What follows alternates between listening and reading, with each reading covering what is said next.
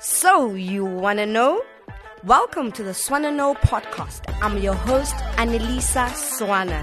Join us every week as we explore extraordinary conversations of triumph, resilience, and anything you wanna know. Today we have a very special guest with us, the founder and CEO of Gift of the Givers, Dr. Imtiaz Sooliman. Welcome to the Swana Know podcast. Thank you very much. How are you? I'm fine, thank you. So, Dr. Sooliman, we are just going to start with some rapid-fire questions. Nothing serious. We just want to get to know you. Firstly, what's your favorite hobby? Soccer. Okay. What's the last book you read and did you enjoy it? Oh, I don't have time to do. I was joking with somebody. The only thing I read is WhatsApps. I don't have time to read books. I don't know when. Didn't even read my school books finished. But if I read books, it's a lot to do with spiritual books, Okay. religious books, and, to do with spirituality. Okay. I read a chapter, and then 4 months later, I read the same chapter, and then 4 months later, I read the same chapter again. Just don't have time to continue with anything. Can understand that. And what's your favorite food? It's called Agni. It's an Indian food. Rice and meat, whether chicken or mutton, and you put some yogurt over it, and you have it with pickle. That's the favorite food. Okay. Do you have any pets? Yes, my daughter's pet becomes my pet because kids don't ever look after the pets, and the parents have got to look after the daughter and the pet. So there's a cat, yes. There's a cat, okay. And what's your favorite way to relax and unwind after a long day? Action movies. I love action movies. Yeah, but quite often it's late at night, and most of the time it's late at night. And quite often the movie is just on and I'm not actually watching it. It's watching you. Yeah, my brain is running into overtime. Yes, so it's that kind of stuff. I don't like comedies and romantic stuff. Okay. And I like action things. Okay. And I like the movies that make you think, in terms of investigation and all, make your brain work and you figure out things. So I like movies like that. All right. And if you could go back in time and give your younger self a piece of advice, what would it be? Well, the only piece of advice I can give myself is what I messed up. And what I messed up is family time. And that I didn't listen to the spiritual teacher. He told me that in what you're doing, you need to give 1/3 to yourself, which I haven't done, 1/3 to the family, which I haven't done, and 1/3 to the organization, but 4/3 went to the organization. So, I've lost out lots of time on the family. I got 2 wives. On the wives and my children, my grandchildren, I barely have time to talk to them. And it was really an indictment because 4 days ago, my daughter, who's a doctor, sends her small one to my house because she's going to go on do this work. She does some locuming for some doctors. And then her mother asked her, what did the domestic do? What did Granny do? What did somebody else do? And then she asked, what did Nana, the grandfather, do? She said, on the phone. And she's 2 years old. Oh, man. So that's the only regret. If I have to go back, I won't change anything except family time. Except family time. So, Dr. Sooliman, tell us, what is a normal day in your life? It's very hectic. I sleep 3 hours a day. I work 21 hours a day. It starts off anytime at 4 o'clock or 5 o'clock. We start off with the morning prayer. It's earlier in summer and later in winter because of the sunset and sunrise. And then it's additional prayer because of the spiritual teaching. And then I start with social media posts where I prepare them. I don't actually do them. I don't even know how the thing works, to be honest. I just send them to my teams and then they put it on. And I connect it to what's the event of the week or what's the relevant issue. Or if the disaster, then of course everything focuses on the disaster. Yeah. And then that runs for a week or 2 weeks, depending whether it's Turkey and Syria, whether the Northern Cape floods, whether it's the floods that you guys had in America, or the floods in Komani, or the fire last year that you guys had in the city. It's related to that.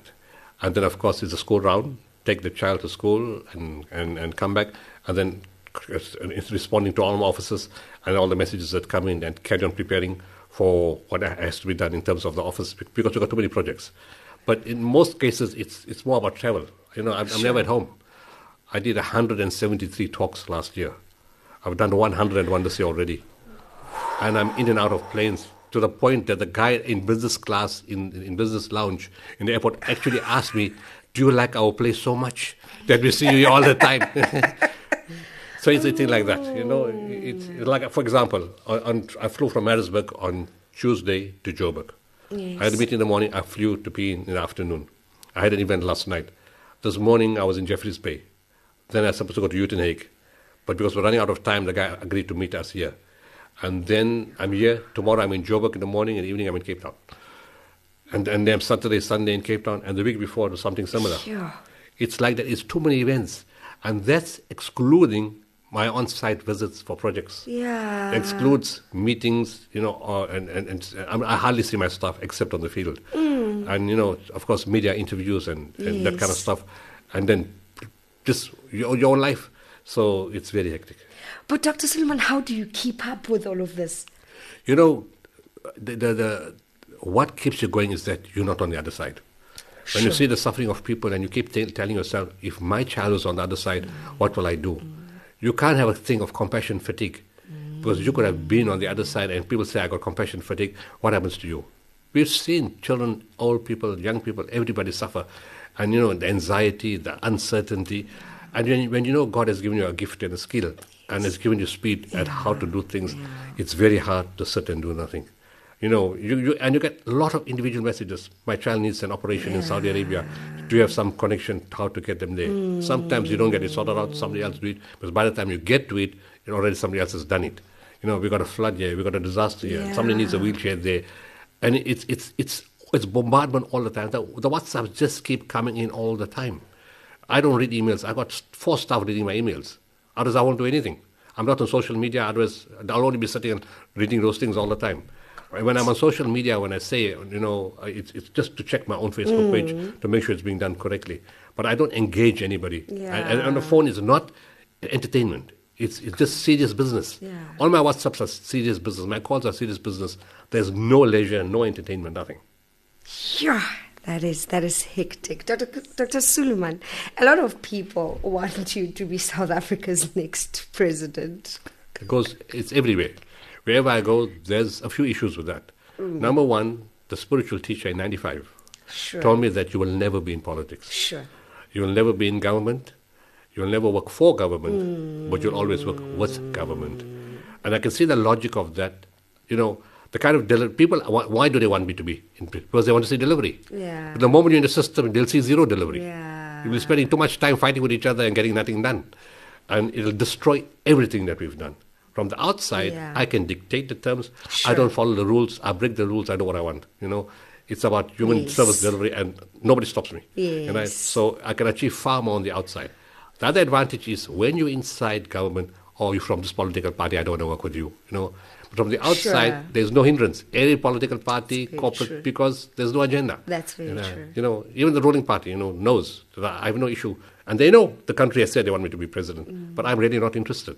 Because that's a spiritual instruction, and I'm far freer on the outside. Many years ago, I was offered a post, an ambassador post. Yeah. And I told the minister, if I take the post, I work for you. If I don't take the post, you work for me. Which is better? I'm working for you. Yeah, exactly. That is much better. And of course, when you're not involved in the diplomatic service, there's much more leeway. You can do things that's less protocol. You can get away with murder, basically. It's far more advantageous to be on the outside. But it's encouraging on the one side that means people recognize your work. On the second case, it's disheartening to say, what, we're not happy with what's happening in the country. And the ruling party needs to change that. That is so true. Dr. Sooliman, you do say that you have a lot of engagements that you attend. Do you ever get tired of taking pictures with people? No, I can't. There's a problem. People think that only high class people or rich people or people at the expensive table can take a picture with certain kind of people, and ordinary people think, we're not good enough, we're not important enough, and I don't want that ever to happen. And when they come for the picture, it's not so much because you got a celebrity status. It's because it's out of love. Yes. And you can't turn that away. Yes. And in the streets I walk, the car guard stops me, the petrol attendant stops me. When you're eating with your family, people will come while you're eating and they'll tell you, we're very sorry, we know it's your family time, but, and then the family takes the picture for the person, to say, what, we understand, it's not a problem, take it. And you get small kids, 4 years old, 5 years old, they identify you, they want to take a picture. And I said, it's a form of love, and I can't say no. Now, When I do an event, I got a budget, 40 minutes for the event and 1 hour for the pictures. Wow. Yes, because people come, everybody wants a picture. And then the ladies, the hair is not right. I got to put the makeup here. I got to put the hat right. Sorry, my eyes closed. Can we just take it again? And then can we take it, this 2 of us together? But now we're a bigger group. Can we take 3 pictures? It's that kind of story. But, it's all out of love and, and in appreciation of the work that you do. I can't say no. Oh, that's awesome. Please tell us, how was Gift of the Givers founded? Well, it's not my organization. Sure. We need to understand that. It has a total spiritual basis. I was told by a South African of a spiritual teacher that he met in America. That spiritual teacher comes from Turkey. Okay. That teacher passed away in 1985. I met the guy in 1986, and he knew about the teacher from 1985. And he told me that a new one takes over. Yes. And he said, you need to go to Turkey. And I joked. I said, Bala, it's 1986. I haven't even seen Cape Town yet. When am I going to get to Turkey? And he said something very profound. He said, what God wills happens. There's a time and a place. August 91. My wife and I landed in Turkey, in Istanbul. It's a long story. We met a spiritual teacher. That was the beginning of an incredible journey because it was post-Gulf War. Post-Gulf War had polarized civilization and nations.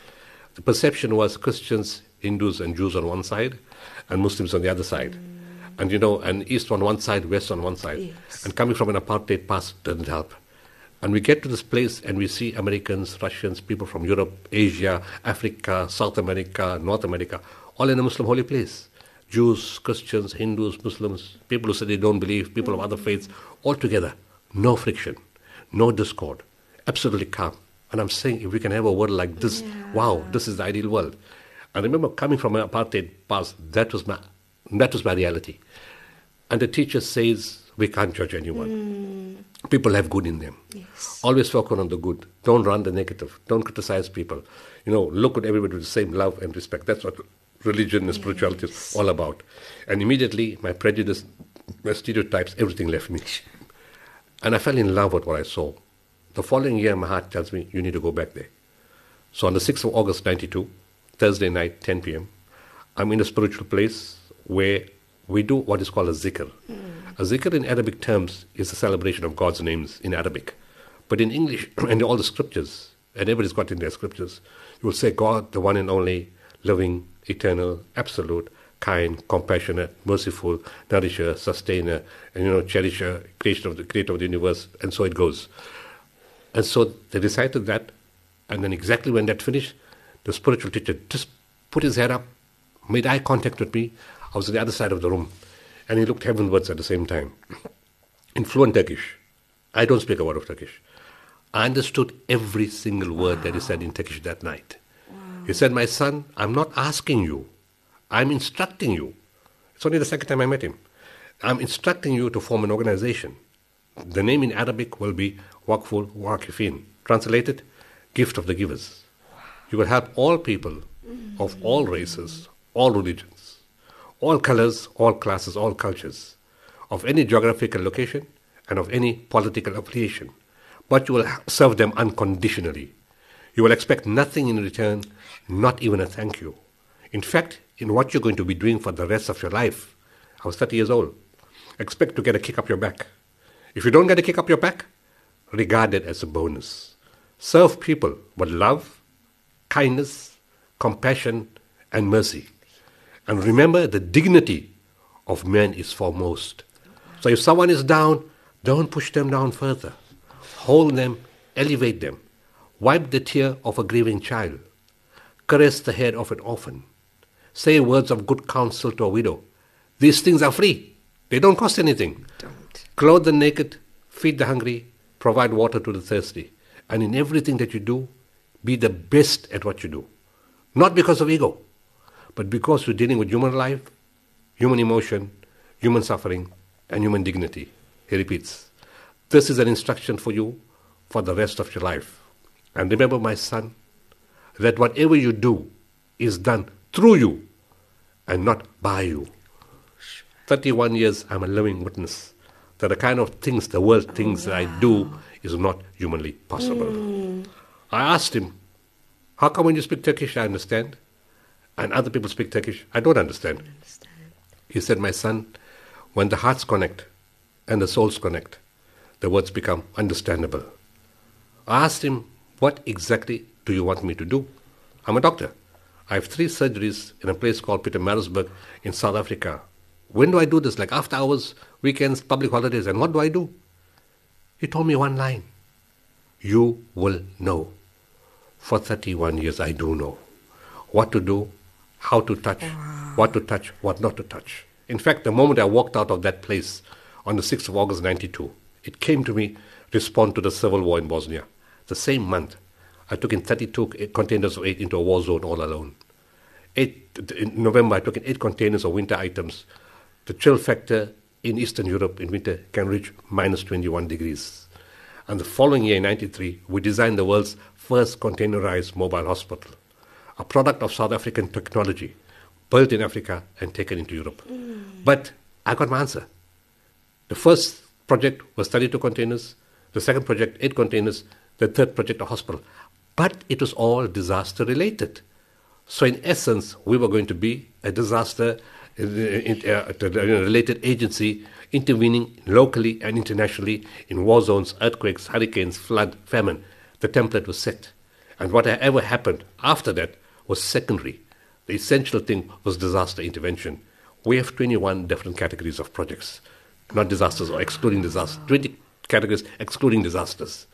And we do everything. Wheelchair distribution, winter warmth, bee rehabilitation, fodder for animals, infrastructure of schools, hospitals, counseling services, boreholes, lots of different things that we do.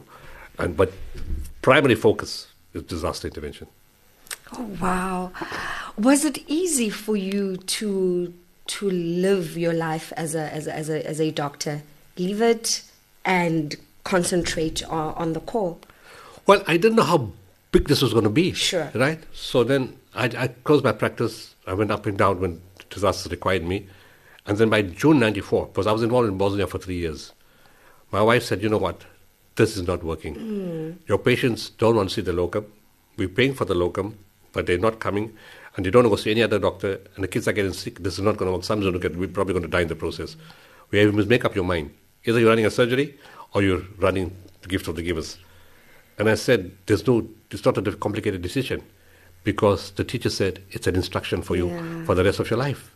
And of course, I touched many more lives in gifts to the givers than as an individual seeing 30 patients a day. And she said, okay. He took a 2-minute decision and shut all 3 my practices one go on 30th June of 1994. Yeah. And in the process, every time I met the teacher, I went to Turkey 28 times. Every time I met the teacher, he said, it will get bigger. He said, a lot of things that I'm telling you now, you won't understand now. You'll understand it much later in life, which happened. And when he said big, it was only during the time of COVID and a year or 2 before that, I understood what he's talking about now. This thing has gone just out of control. It's just so big, and it just keeps growing with every single day. But I have no regrets giving up my practice, because the amount of skills, well, he said you will know. It's not something I have to learn. It just comes to me. It's hard for me to explain that. I just know what to do. Yeah. But the experience, the joy, the fulfillment, the contentment, I will never replace it for anything else in the world. As I said, if I start again, the only thing I will add in was the family time, which I'm trying to start off a week ago. But that's awesome. That is so awesome. My last question.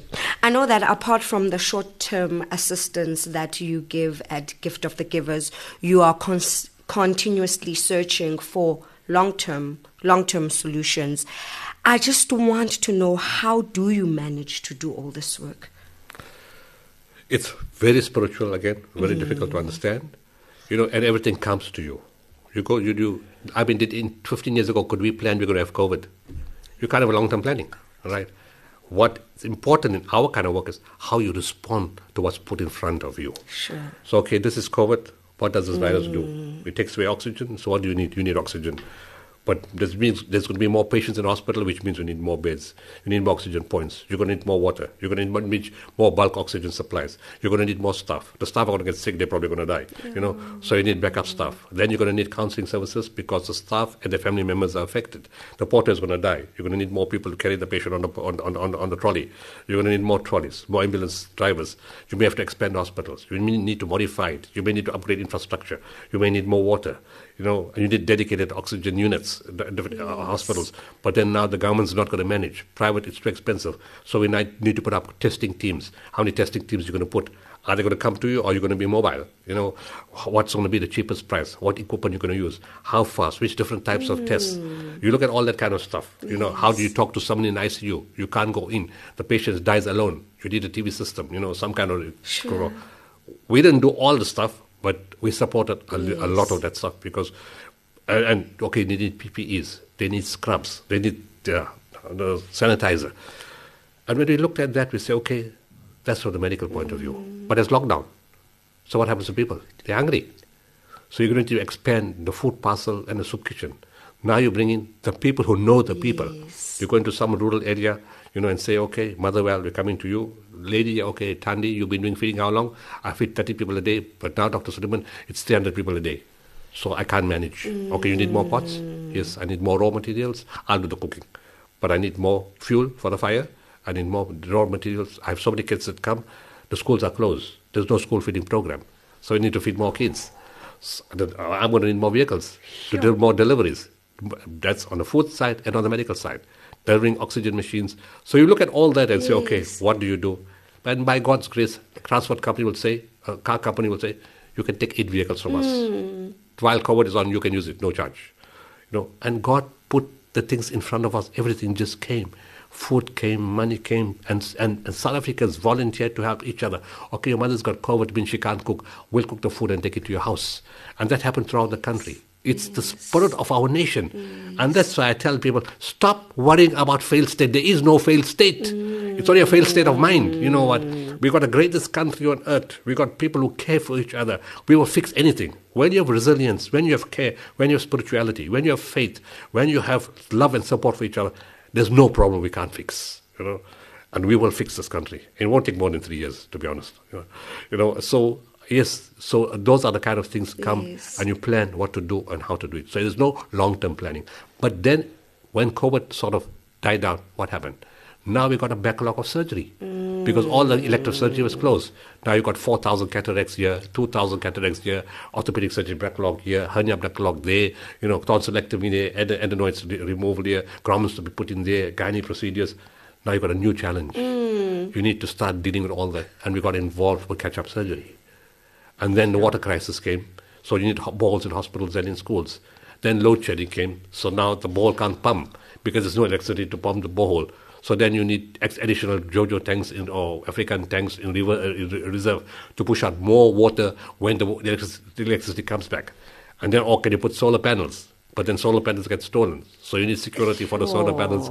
So those are the kind of things on an everyday basis you've got to look at. Yes, it's just ongoing. But it happens. Yes. It's possible. Yes. You can do it and people benefit. Yes. Dr. Sooliman, thank you so much. Thank you so much. And thank you for the wonderful, amazing work that Gift of the Givers does. That is where we ended off with you today. Thank you very, very much for joining us. It's a pleasure. Thanks a lot for the invite. And thanks for all the support that your media has been giving us during COVID, before and after. We appreciate it. Thank you for taking the message to the people. And we like the media when they show there's flaws in the system. And it shows you where you need to intervene and what you have to do. But my one message to the media is that, when good is being done, you need to show that we mustn't keep saying government is corrupt. Because government is not corrupt. There are people inside government that's corrupt. Everybody is not corrupt.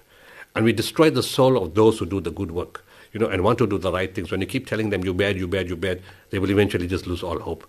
So a message to all of South Africa, let's promote the good, even in people who appear to be bad, because the spiritual teaching says, look for the good in every soul, and we emphasize that eventually good will conquer, and the universe will be filled with goodness and positivity, and we will fix everything around us. Thank you so much. That's all we have for you today. Join us again next week on Swanano. Stay motivated, stay inspired. Bye.